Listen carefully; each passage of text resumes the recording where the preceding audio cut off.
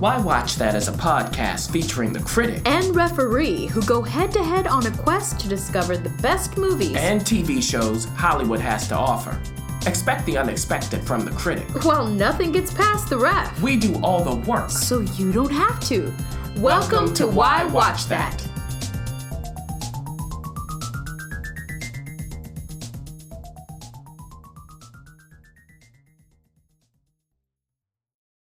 This episode of Why Watch That is supported by Entrepreneur Meal Plan. It helps leaders and professionals feed their bodies and businesses well. Do you know, Critic, I got a chance to attend a wonderful event by EMP here in Los Angeles. And it was so amazing because Brandy Cochran was able to gather people from all sorts of walks of life. We were able to gather together, have real talk, and some real good food too. It was a hit. It's food for the soul and the body, which is so hard to find. So if you want to learn more about Entrepreneur Meal Plan, whether you're an entrepreneur or not, go to entrepreneurmealplan.com. The Why Watch That TV Talk.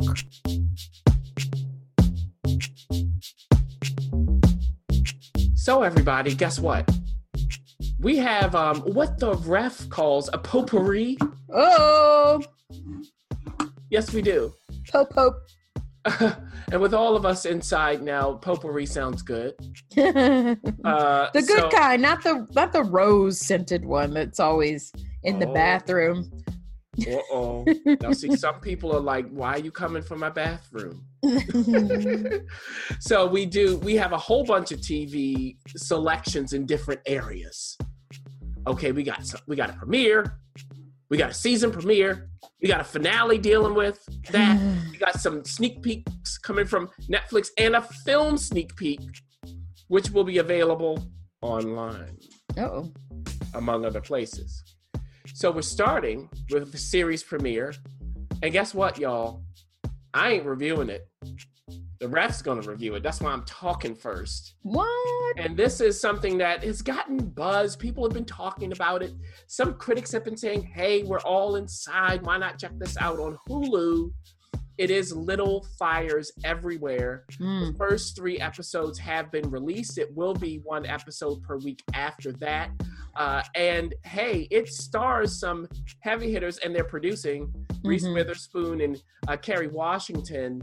And it is based on Celeste Ng's novel, developed by Liz Tigelaar. Oh. So tell us, Ref, what's going down in the 90s? Because this is It is in the 90s. Oh my. Well, we are in a small town in Ohio. And there it is 1997. A year that I remember well. So you note that I was not born in 1997. So we have Reese Witherspoon's character, Elena Richardson, who is, I'm going to be honest with you, not so different from the kind of character that we see in Big Little Lies that Reese Witherspoon played, meaning she is a well-to-do mother of 3 or 4 kids. She is completely packing their lunches, organizing their lives, dressing up in the morning, breaking everybody's breakfast. The whole town knows who she is. She's 3rd generation in this little town, and she is also a part-time journalist. Now, she is married to Joshua Jackson's character, Bill. And this couple very much it felt more 80s than 90s. I'm not going to lie to you. I feel like we have a hard time in Hollywood to distinguish between the 90s and the 80s, but I have it very distinct, only because I grew up during those times. So it did feel a little 80s. He's a lawyer and a well-to-do. They have a huge, beautiful home. I mean, it is massive. It's like 80s Northern Virginia to me, like they work in DC. That's what it feels like. Yeah, it felt very much like that. And the reason why I brought up how big and huge and beautiful this home is because the first scene of the first episode, you see that beautiful home burning to the ground, to a crisp. And the firefighters are there. Elena's there. Her children are there.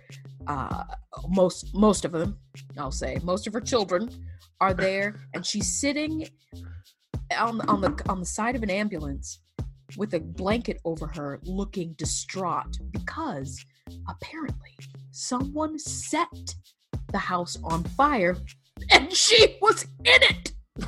It possibly was on purpose. Well, that's what the firefighters think. They like, this was intentional. We don't know if it was they were trying to kill you or not, but this came from on the inside. Because of the title. Little fires everywhere. Now, we zoom out to see this mysterious looking, I don't even know what kind of makeup the car is. It doesn't fit in the town, the well-to-do, very rich town. And we see these two people, maybe this is all from the viewpoint of Elena, these two people maybe sleeping in the car. They've got stuff on it. It just seems like it doesn't fit. So she calls the cops and says, hey, I don't know if you know, but I think you should do something with that car. Well, it turns out it's Kerry Washington playing Maya Warren and her daughter, Pearl, sleeping in the car. I mean, they go to gas stations and kind of clean themselves up with wipes. Who are these people? They're looking for a place, a permanent place. Pearl is, but Maya is looking for a place to crash and then move on. Well, as things unfold, they want to rent out a spot, and it turns out to be Elena's spot that she's renting out. They get to know each other, and scene to scene, episode to episode, we find out that Maya is way more mysterious than Elena had hoped for. I mean, she's an artist, but where does she come from? She's renting the place out. Do her references check out? What is she doing in this town? What is she running from? The more and more we get into the episodes, the more Elena starts digging around and finding out that Maya isn't exactly who everyone thinks she is. But out of a favor to her daughter, Pearl, she decides to stay because Pearl makes some connections with Elena's kids. Now, we won't talk about that in detail. By the time you get to the end of episode 3, there is a woman, Bibi Chow, who is played by Lu Huang, and she gave up her baby. She doesn't know where her baby is, but she gave her up, and she was starving. She had nothing. And since then, she's been depressed. And Maya has been hungry to help her find her baby.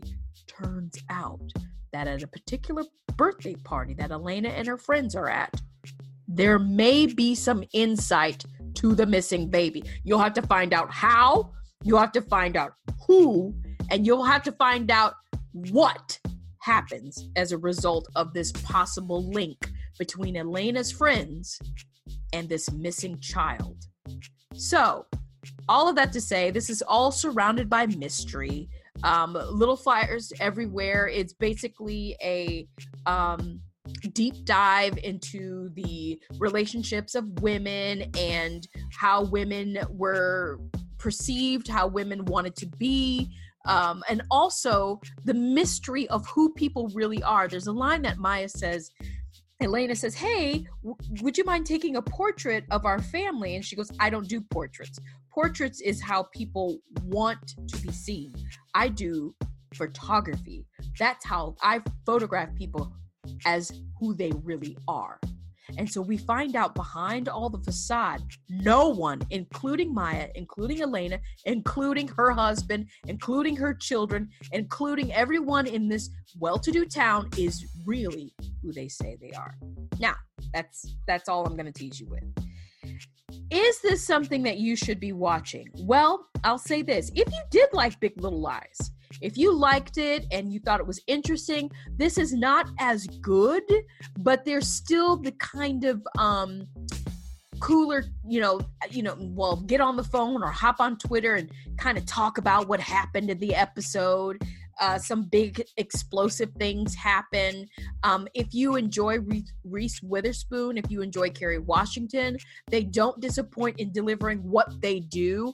For one, I thought there was a lot of emoting for Kerry Washington's character because there's so much mystery around her, and so she's always depressed and sad and mysterious and very, very, very odd. So that got a little exhausting for me, but who knows, it may open up because we have a very weird, interesting character that keeps, shall we say, appearing in Maya, Kerry Washington's, flashbacks. And it is, I'll just have to say, it's a very familiar person that you will know, especially if you watch Grey's Anatomy. I'm not going to give it away who it is because I looked and I thought, oh, this person? He's in Grey's Anatomy, or is, I don't know if he still is, but he seems to be haunting Maya or Kerry Washington in her dreams. What's that all about? So all this to say, yeah, on the subway. I don't know what's happening there, but anyway, it's beautifully shot. And I think if you have the time, which most of us aren't going anywhere, like physically for a while, maybe this is something you should check out if you are a fan of Big Little Lies. This might be a good supplement for you to explore. I'll let you, I think you tried to watch it and it wasn't for you. But I'm going to continue to watch it just to see what this mystery is. Mm-hmm. All that to say, that's it for the series premiere. Now we're going to go on to some television season premieres. This is something we all have seen if you watch HBO, but I haven't. My Brilliant Friend, The Story of a New Name, is back on HBO for season 2, about 8 episodes. It is definitely something that you're going to have to remind us about, Critic, because some of us may not quite remember what this is about. But I tell you what, it's getting it got a lot of marketing, and let's see if was worth all of that. Yeah, and this is, HBO Mondays, here we go. They're really beefing this up, and this, like you said, is in the second season after last year, and I've really loved the first season. And it's not even that it's perfect. It's like walking into a storybook with real people. So, what we have is 2 friends, but they're friends. What does that mean? This is not, we get together and have a great time all the time. Oh. There's a lot of tension between them. There's secrets. They have each other's back, or do they? Oh. Is there jealousy involved? All about intelligence and opportunity and the looks, like all of this stuff. Now we are in Italy. It is a period piece, and it is in Italian. So you do have to read subtitles if you don't know l'Italiano. What period is it? I believe it's the 50s. That's where. Oh, okay. So it's not. We're not going back into like the 18th century, or. No. So it is the 50s. Now these 2 friends. Wait a minute. We have Elena. Another one. Okay, now it's Lenu. Oh, okay. That's her little nickname. And then there is Leela. They are both brilliant in their own right. Now, I talked about in season 1 how we saw when they were kids and they were going to school and the teacher wanted them to excel and make it to high school and all of that. So over the course of the first season, they grow up into teenagers. Now we pick up in season 2 right after where we left off in season 1, which is after the marriage of Leela. Uh-oh. Oh yeah, she's married. Now, the thing is, how is this marriage? She was proposed to by somebody else, a guy with power. She turned him down. Uh-oh. She took the marriage. She got married to another guy who has power too, just not as much. Now, this man that she married, this young man, they're all young. Well, he's got a family business to care for. So is he going to be faithful in that way to his wife, business-wise? Because there's certain people she may not want him to deal with.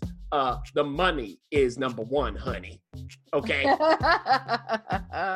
Also, what happens when they clash, because Leela has mouth. It's the 1950s. Now, Lenu comes and sees her after this marriage, after their honeymoon, and can tell there's some issues. And Leela opens up about what happened. This is tough stuff. Now, Lenu at the beginning of season 2, she's not been going to school. What's wrong with her? Now, there's a guy that she's been in love with who goes to the school. Is he the reason? Is there another reason? What happens when she starts going back to school? What happens as she's looking at her friend who's now married to a man of means? How is that going to affect her? Does that change her behavior? Does it change her priorities? There's another guy that likes her. She's supposed to be his girlfriend. Is she using him? Does he feel over-rewarded by her? And then the whole family surrounding them, all of that helped to actually flesh out the world of my brilliant friend. And we always know this is teetering on the edge, because we know that the grown-up Lenu, well, she has some ideas about her brilliant friend, and maybe they aren't too kind. How did this happen? Oh. So this just started season 2. And the thing is this, is it perfect television? No, but it's beautiful television. I said it's like walking into a storybook with real people. This is literature come alive. That's how you want to think of it. So literally, yes. And I don't mean a novel. I mean lit. So if you are a fan of reading literature and you want to watch a show that has that kind of feel, that kind of texture, then this is for you. I mean, this is the kind of thing where if we're comparing it to contemporary TV shows about teen drama, they don't hold a candle to this in depth. Oh. So is it worth reading the Italian? It is for me. It's worth listening to the Italian. Even though I can pick up like every 3 words out of a sentence. Fine by me. So there you go with my brilliant friend. Well, let's move on to the season finale of Curb Your Enthusiasm. Oh my goodness. This is season 10, guys. This has been around not for 10 years, because remember there was the lag in between. It's been around since when Jerry signed? 2000. My gosh, I didn't realize it was that. Yeah. And Larry David has been at it again. Will he ever grow up? Will things ever really, truly work out for him and his friends and ex-wife and all of that? I don't know, but I have a feeling you're going to tell me that you enjoyed it anyway. Yes. Now, as of taping, the finale has not aired, but I want to review it anyway, because it doesn't matter what they do in the finale. Let me tell y'all. I'm just going to skip to who should watch it, then I'll talk about my experience, because it's a comedy. What's the point of talking about it? There's no plot, really. Especially not with Larry David. No. So, we've talked about, Ref, how, hey, if you like Seinfeld, check this out. If you like cantankerous characters and comedies, check this out. If you like Archie Bunker, if you like Fred Sanford, if you like the Honorable Chamberlain Holla from My Cousin Vinny, check this out. Especially in this time, if you want some irreverence in this time as an escape, it can't be a better show that'll serve that purpose. Now, in this season, one of the arcing storylines is Larry went to his, originally his friend's coffee shop. The coffee wasn't hot enough. The tables were wobbly. He couldn't hang his jacket up anywhere. And the scones weren't scones. Okay? They're more like muffins. So what is going on? Now, he and his friend, in quotes, get into an argument, and it blows up so much that Larry decides to open what he calls a spike store. He's opening up a rival coffee shop right next door. Oh boy. He signs the lease. He does the construction. His live-in friend, played by JB Smoove, helps him out.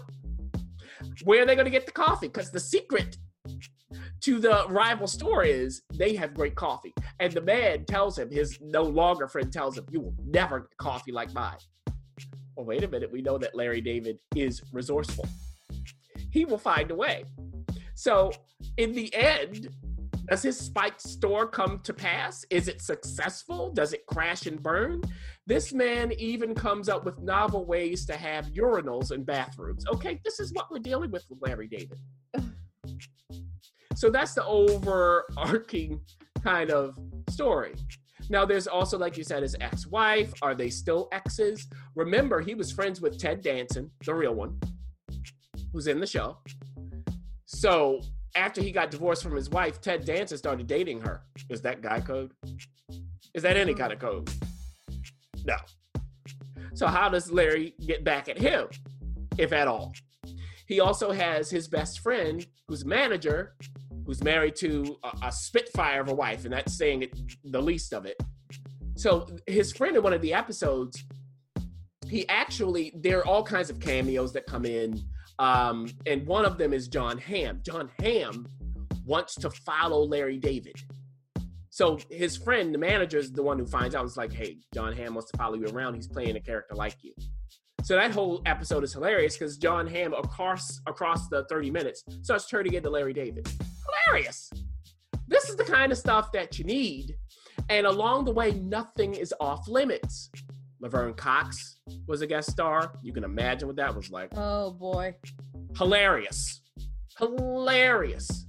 So these are the things, my friends, that make me really such a huge fan of Curb Your Enthusiasm. And I will end with this. Are you always laughing at it? No.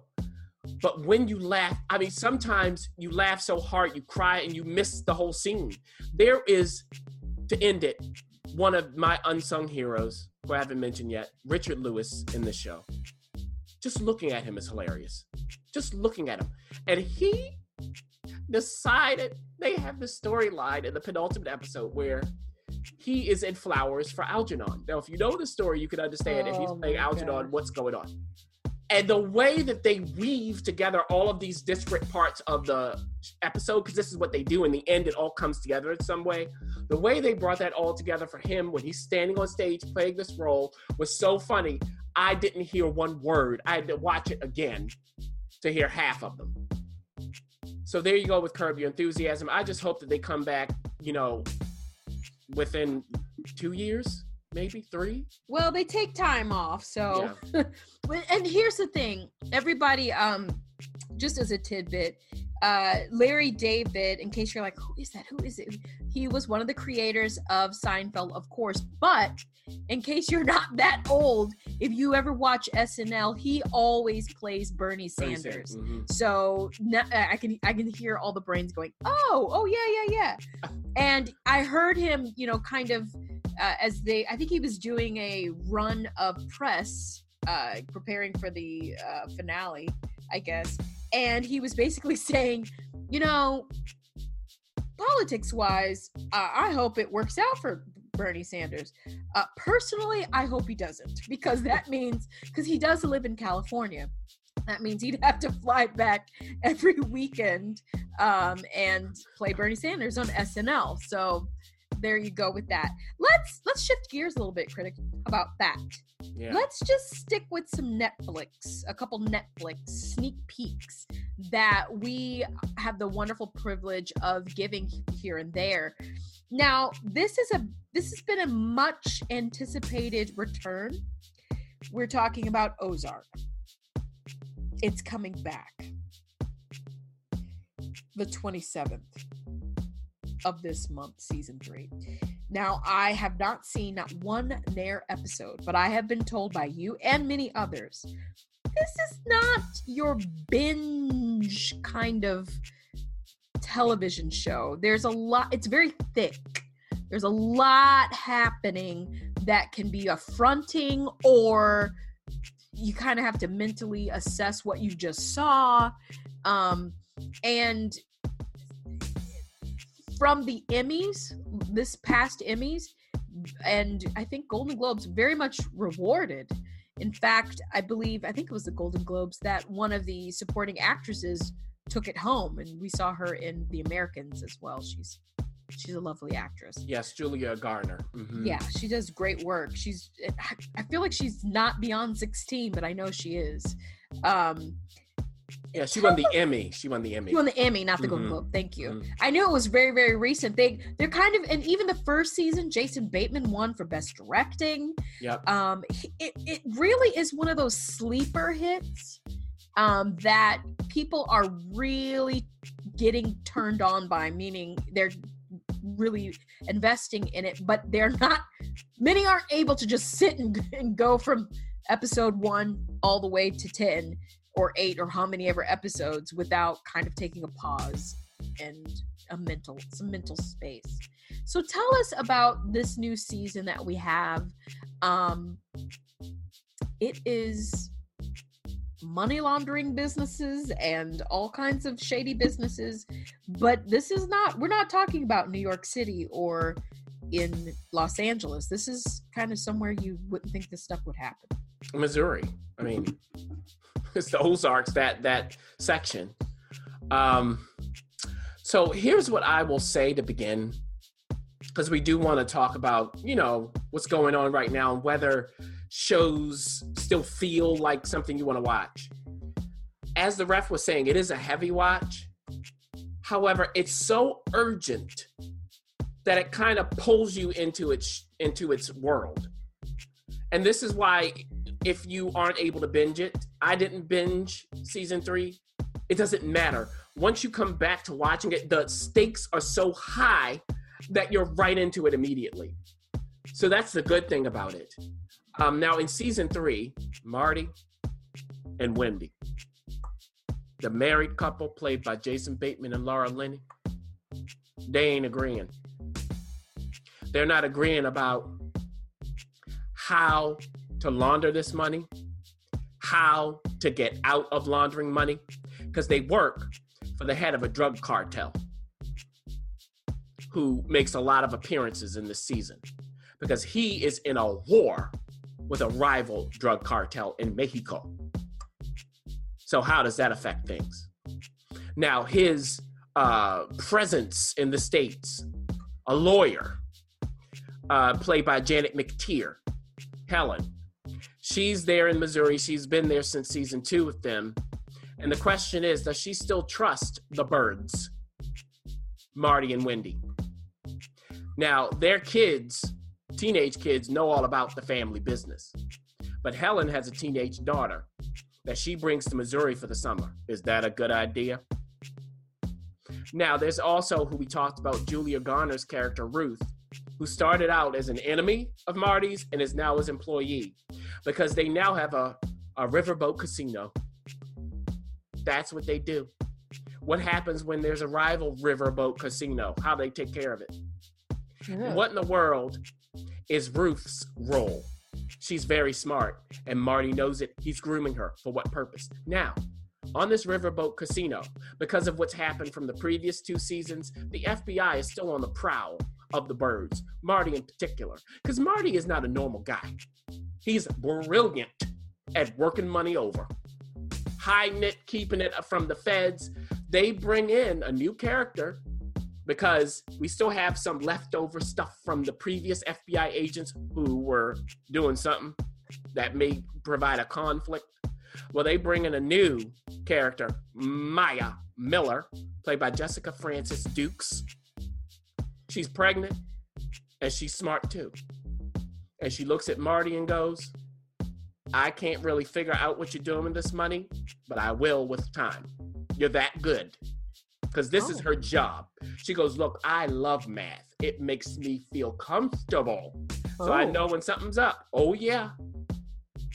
But she wants Marty to do a particular thing for the FBI. Is that going to work out? And Marty wants her to do something in particular.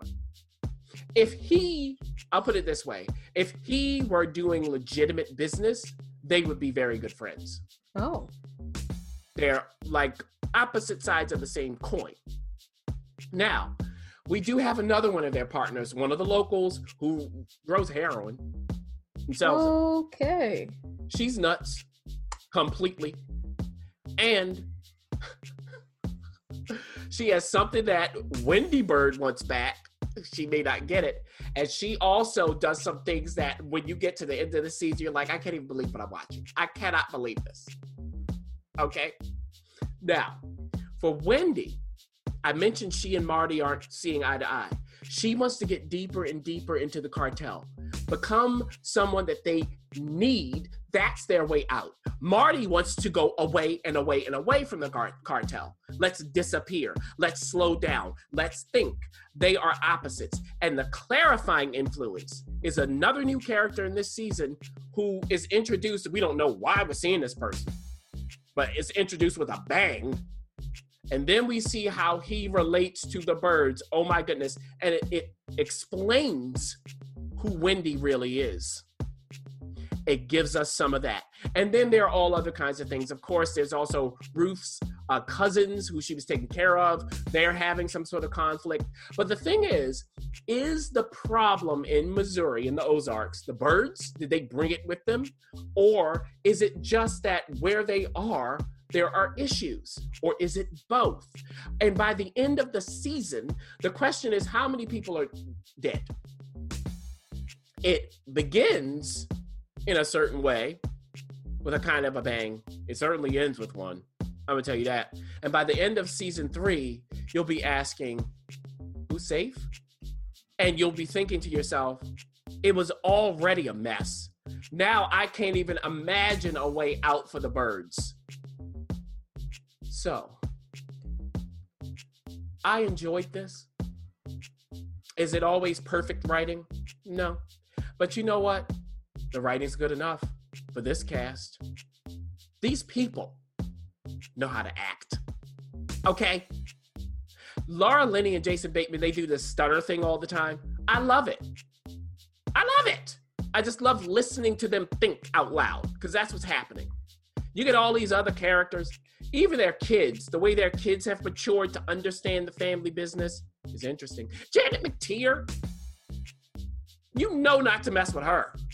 Somebody does. I'll put it that way. Or tries. And so on and so forth. So if you've seen the first 2 seasons, you've got to watch season 3. I hope there's a season 4. If you haven't started watching this and you want something that's dark, but not dark in the way we're used to. So it's dark, but the point is this. These people are smart. That's the thing. A lot of them are very smart, even people you don't expect. So you're always going, what are they thinking about? Where are they going? And how in the world can they disentangle this? So if you want to be drawn in by this kind of story, crime with smarts, then this is the show for you, especially if you want to deal with people who are under pressure from so many different ways that they can't even figure out which way to turn. Interesting. Well, let's keep with Netflix sneak peeks and go to something quite different. Unorthodox, which is coming out on the 26th, is a 4-part German original limited series. So you're going to get some unorthodox, you can imagine. You're going to get some Yiddish and you're going to get some English. And Netflix has really been pushing this. I've seen this a lot of places. Spending a lot of time in New York City, especially if you're around Brooklyn or places like that, you see people walking around and you think, oh, this, people who are orthodox in their faith, but it's a mysterious world.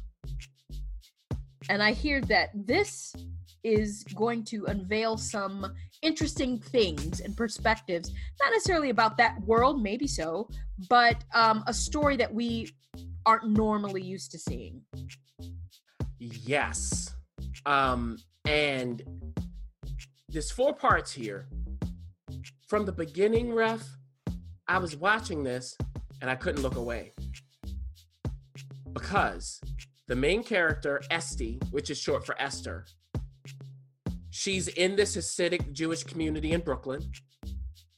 It's not like it's Brooklyn. I mean, you would have to be told unless you see that what's going on outside. And it's not a period piece. Right.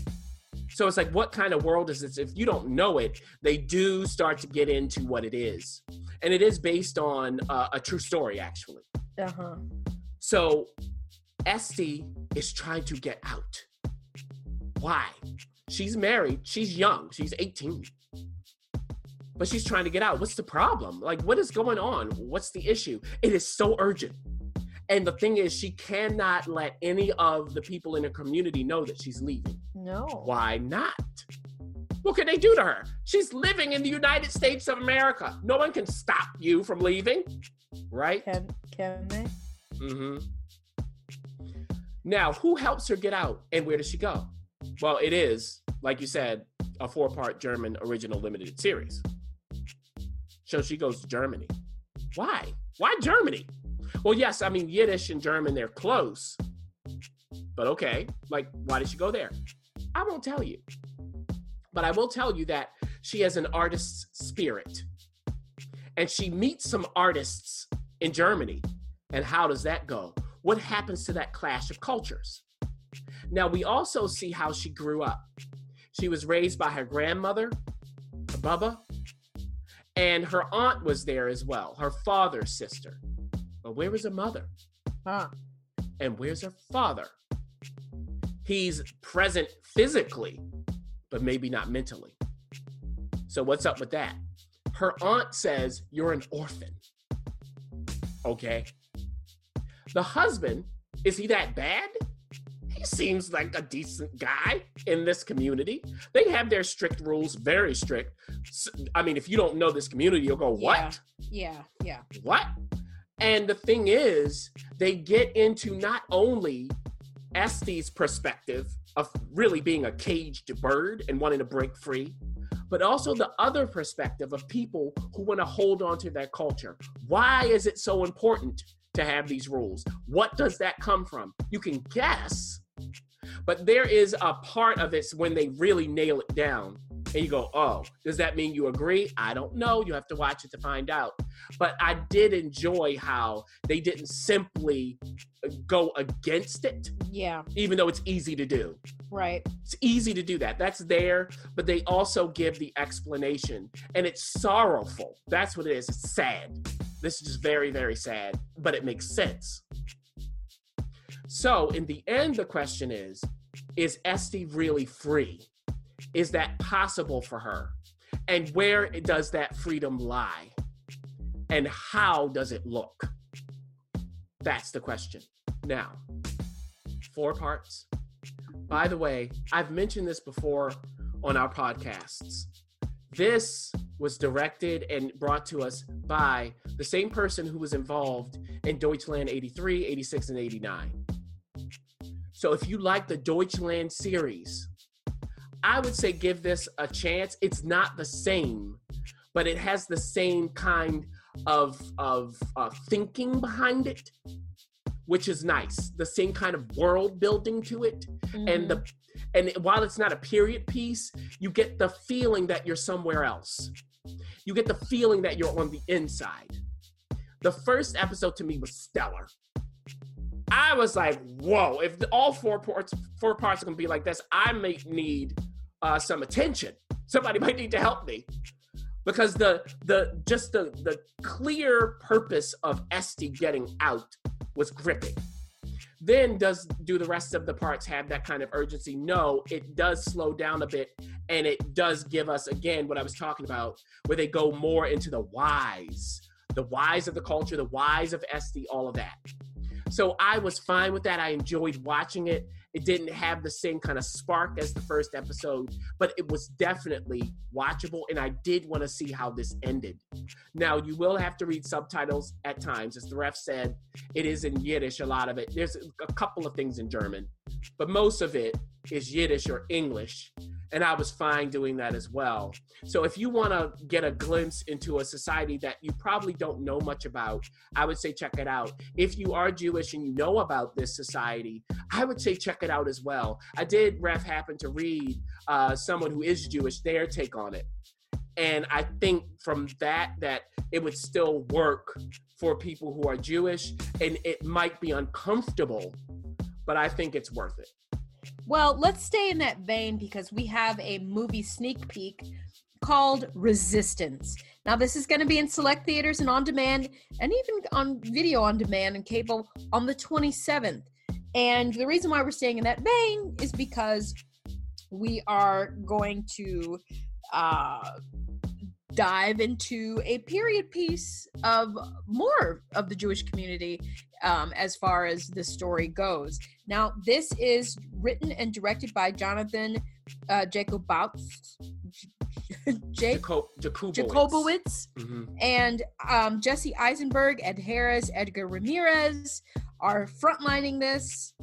Maybe you're going to talk a little bit more about that, but it has a very interesting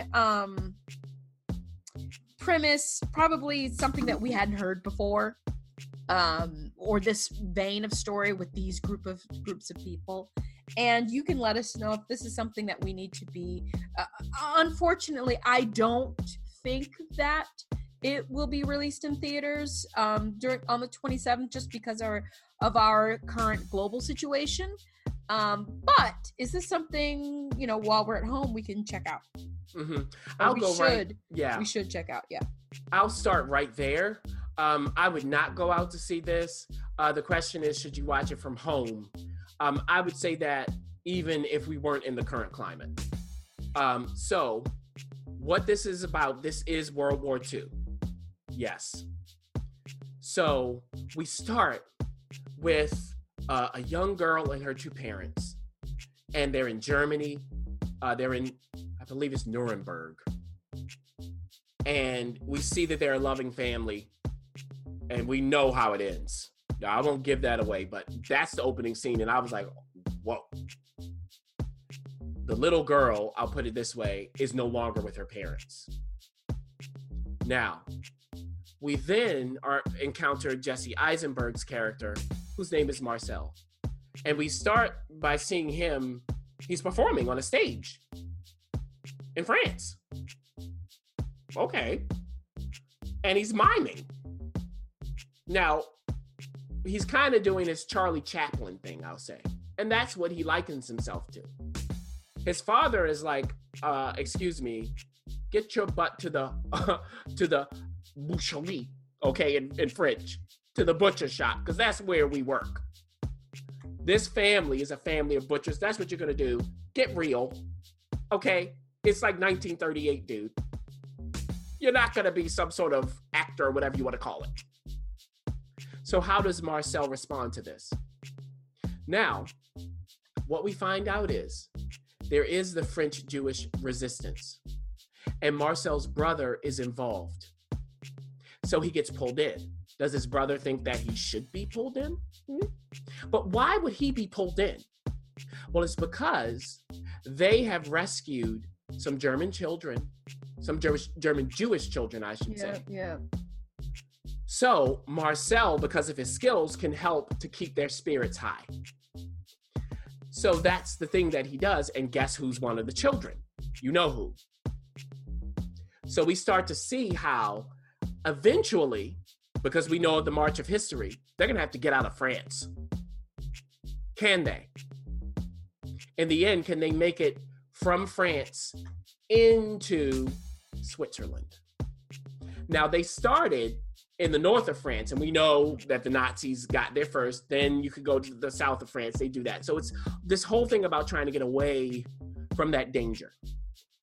Now, there's also maybe a bit of love in the air, because there's a fellow resistance member played by Clémence Poissy, who maybe her character is Emma. Maybe Emma and Marcel can have something. Who knows? They have an interesting little chemistry there. And the whole question is, of course, again, can they make it out, and who lasts, unfortunately. Now, the Marcel that we're talking about is actually Marcel Marceau. Oh, you didn't know that was coming, or I did, but. So it is telling how he became that, because in the beginning, that's not his name. He is Marcel, but not Marceau. How does that happen? It's all because of he has more skills than just being a mime and an actor. I'll put it that way, that he puts to use. He's an artist. Artiste. Yes. Where did he get that from, though? His father's like, you should be a butcher, right? His brother is like a soldier. You'll find all of this stuff out. But as a review, the problem with Resistance is it's not quite clear on what kind of movie it wants to be. Is it going to be the kind of rousing war movie where they rush away, what we've seen before? Is it going to be a little lighter, maybe like Life is Beautiful with this? Or is it going to be something else? Maybe a Schindler's List. It's a mismatch of things you're not quite knowing where you are. There are moments when they start showing them the map of where they are. It's just kind of jarring. So it didn't have a clear thought that would have helped to pierce through all of the movies we've seen that have been about this topic. Yeah. I will say that what I wanted to learn more is, who is Marcel? Who are these people he's with? Who is this little girl? They give you glimpses of it. And when they do, that's when this movie shines. That's when I was like, this is it. Really tell us that. I mean, they have Ed Harris plays General Patton. And you're like, why is he here playing Patton in 2 scenes? Like, if you're going to have him do that, then have him do it. Not have him like just be kind of this introductory and closing force in the movie. It just was scattershot. Now, was it bad? No. It had its moments. I think that Jesse Eisenberg playing Marcel Marceau, the thing about Jesse Eisenberg and me, Ref, which I've realized, because I've been thinking about him every time I see his work, starting with The Social Network and moving forward. He is cerebral. It seems like he's planned everything. He knows what he wants to do, and that's the problem. I would like to not see the work from him. I would like him to let it go. So I was seeing him work here. And I will say that there were moments when they spend a lot of time on his performances, and I didn't know why. It's not like you're watching a real mime. So why do I have like this 5-minute sequence where he's entertaining the kids? It's like, okay, I got it like 4 minutes ago by the end of this. So it's that kind of thing. So if you're interested in this story, if you go Marcel Marceau and World War II, I didn't know, is this real? It is. You can certainly check it out. It won't be a waste of your time. However, this is the kind of movie where you might watch it in snippets, actually, if you can. Or even wait until later when you can do that if you're interested, because again, we just didn't have that cohesive thought. Well, there you have it. We've given you 3 sneak peeks and a ton of other television content that you can devour as we as a world try to figure out what our next steps are. It doesn't hurt to be to go and be deterred for a moment while we figure all of that stuff out.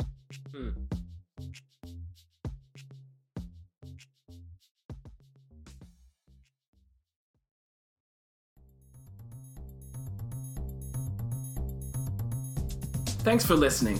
For additional resources, visit whywatchthat.com. Good idea, and we'd love to hear from you. So go ahead and leave comments, feedback, and you can rate us on iTunes. We'll see you next week. See you.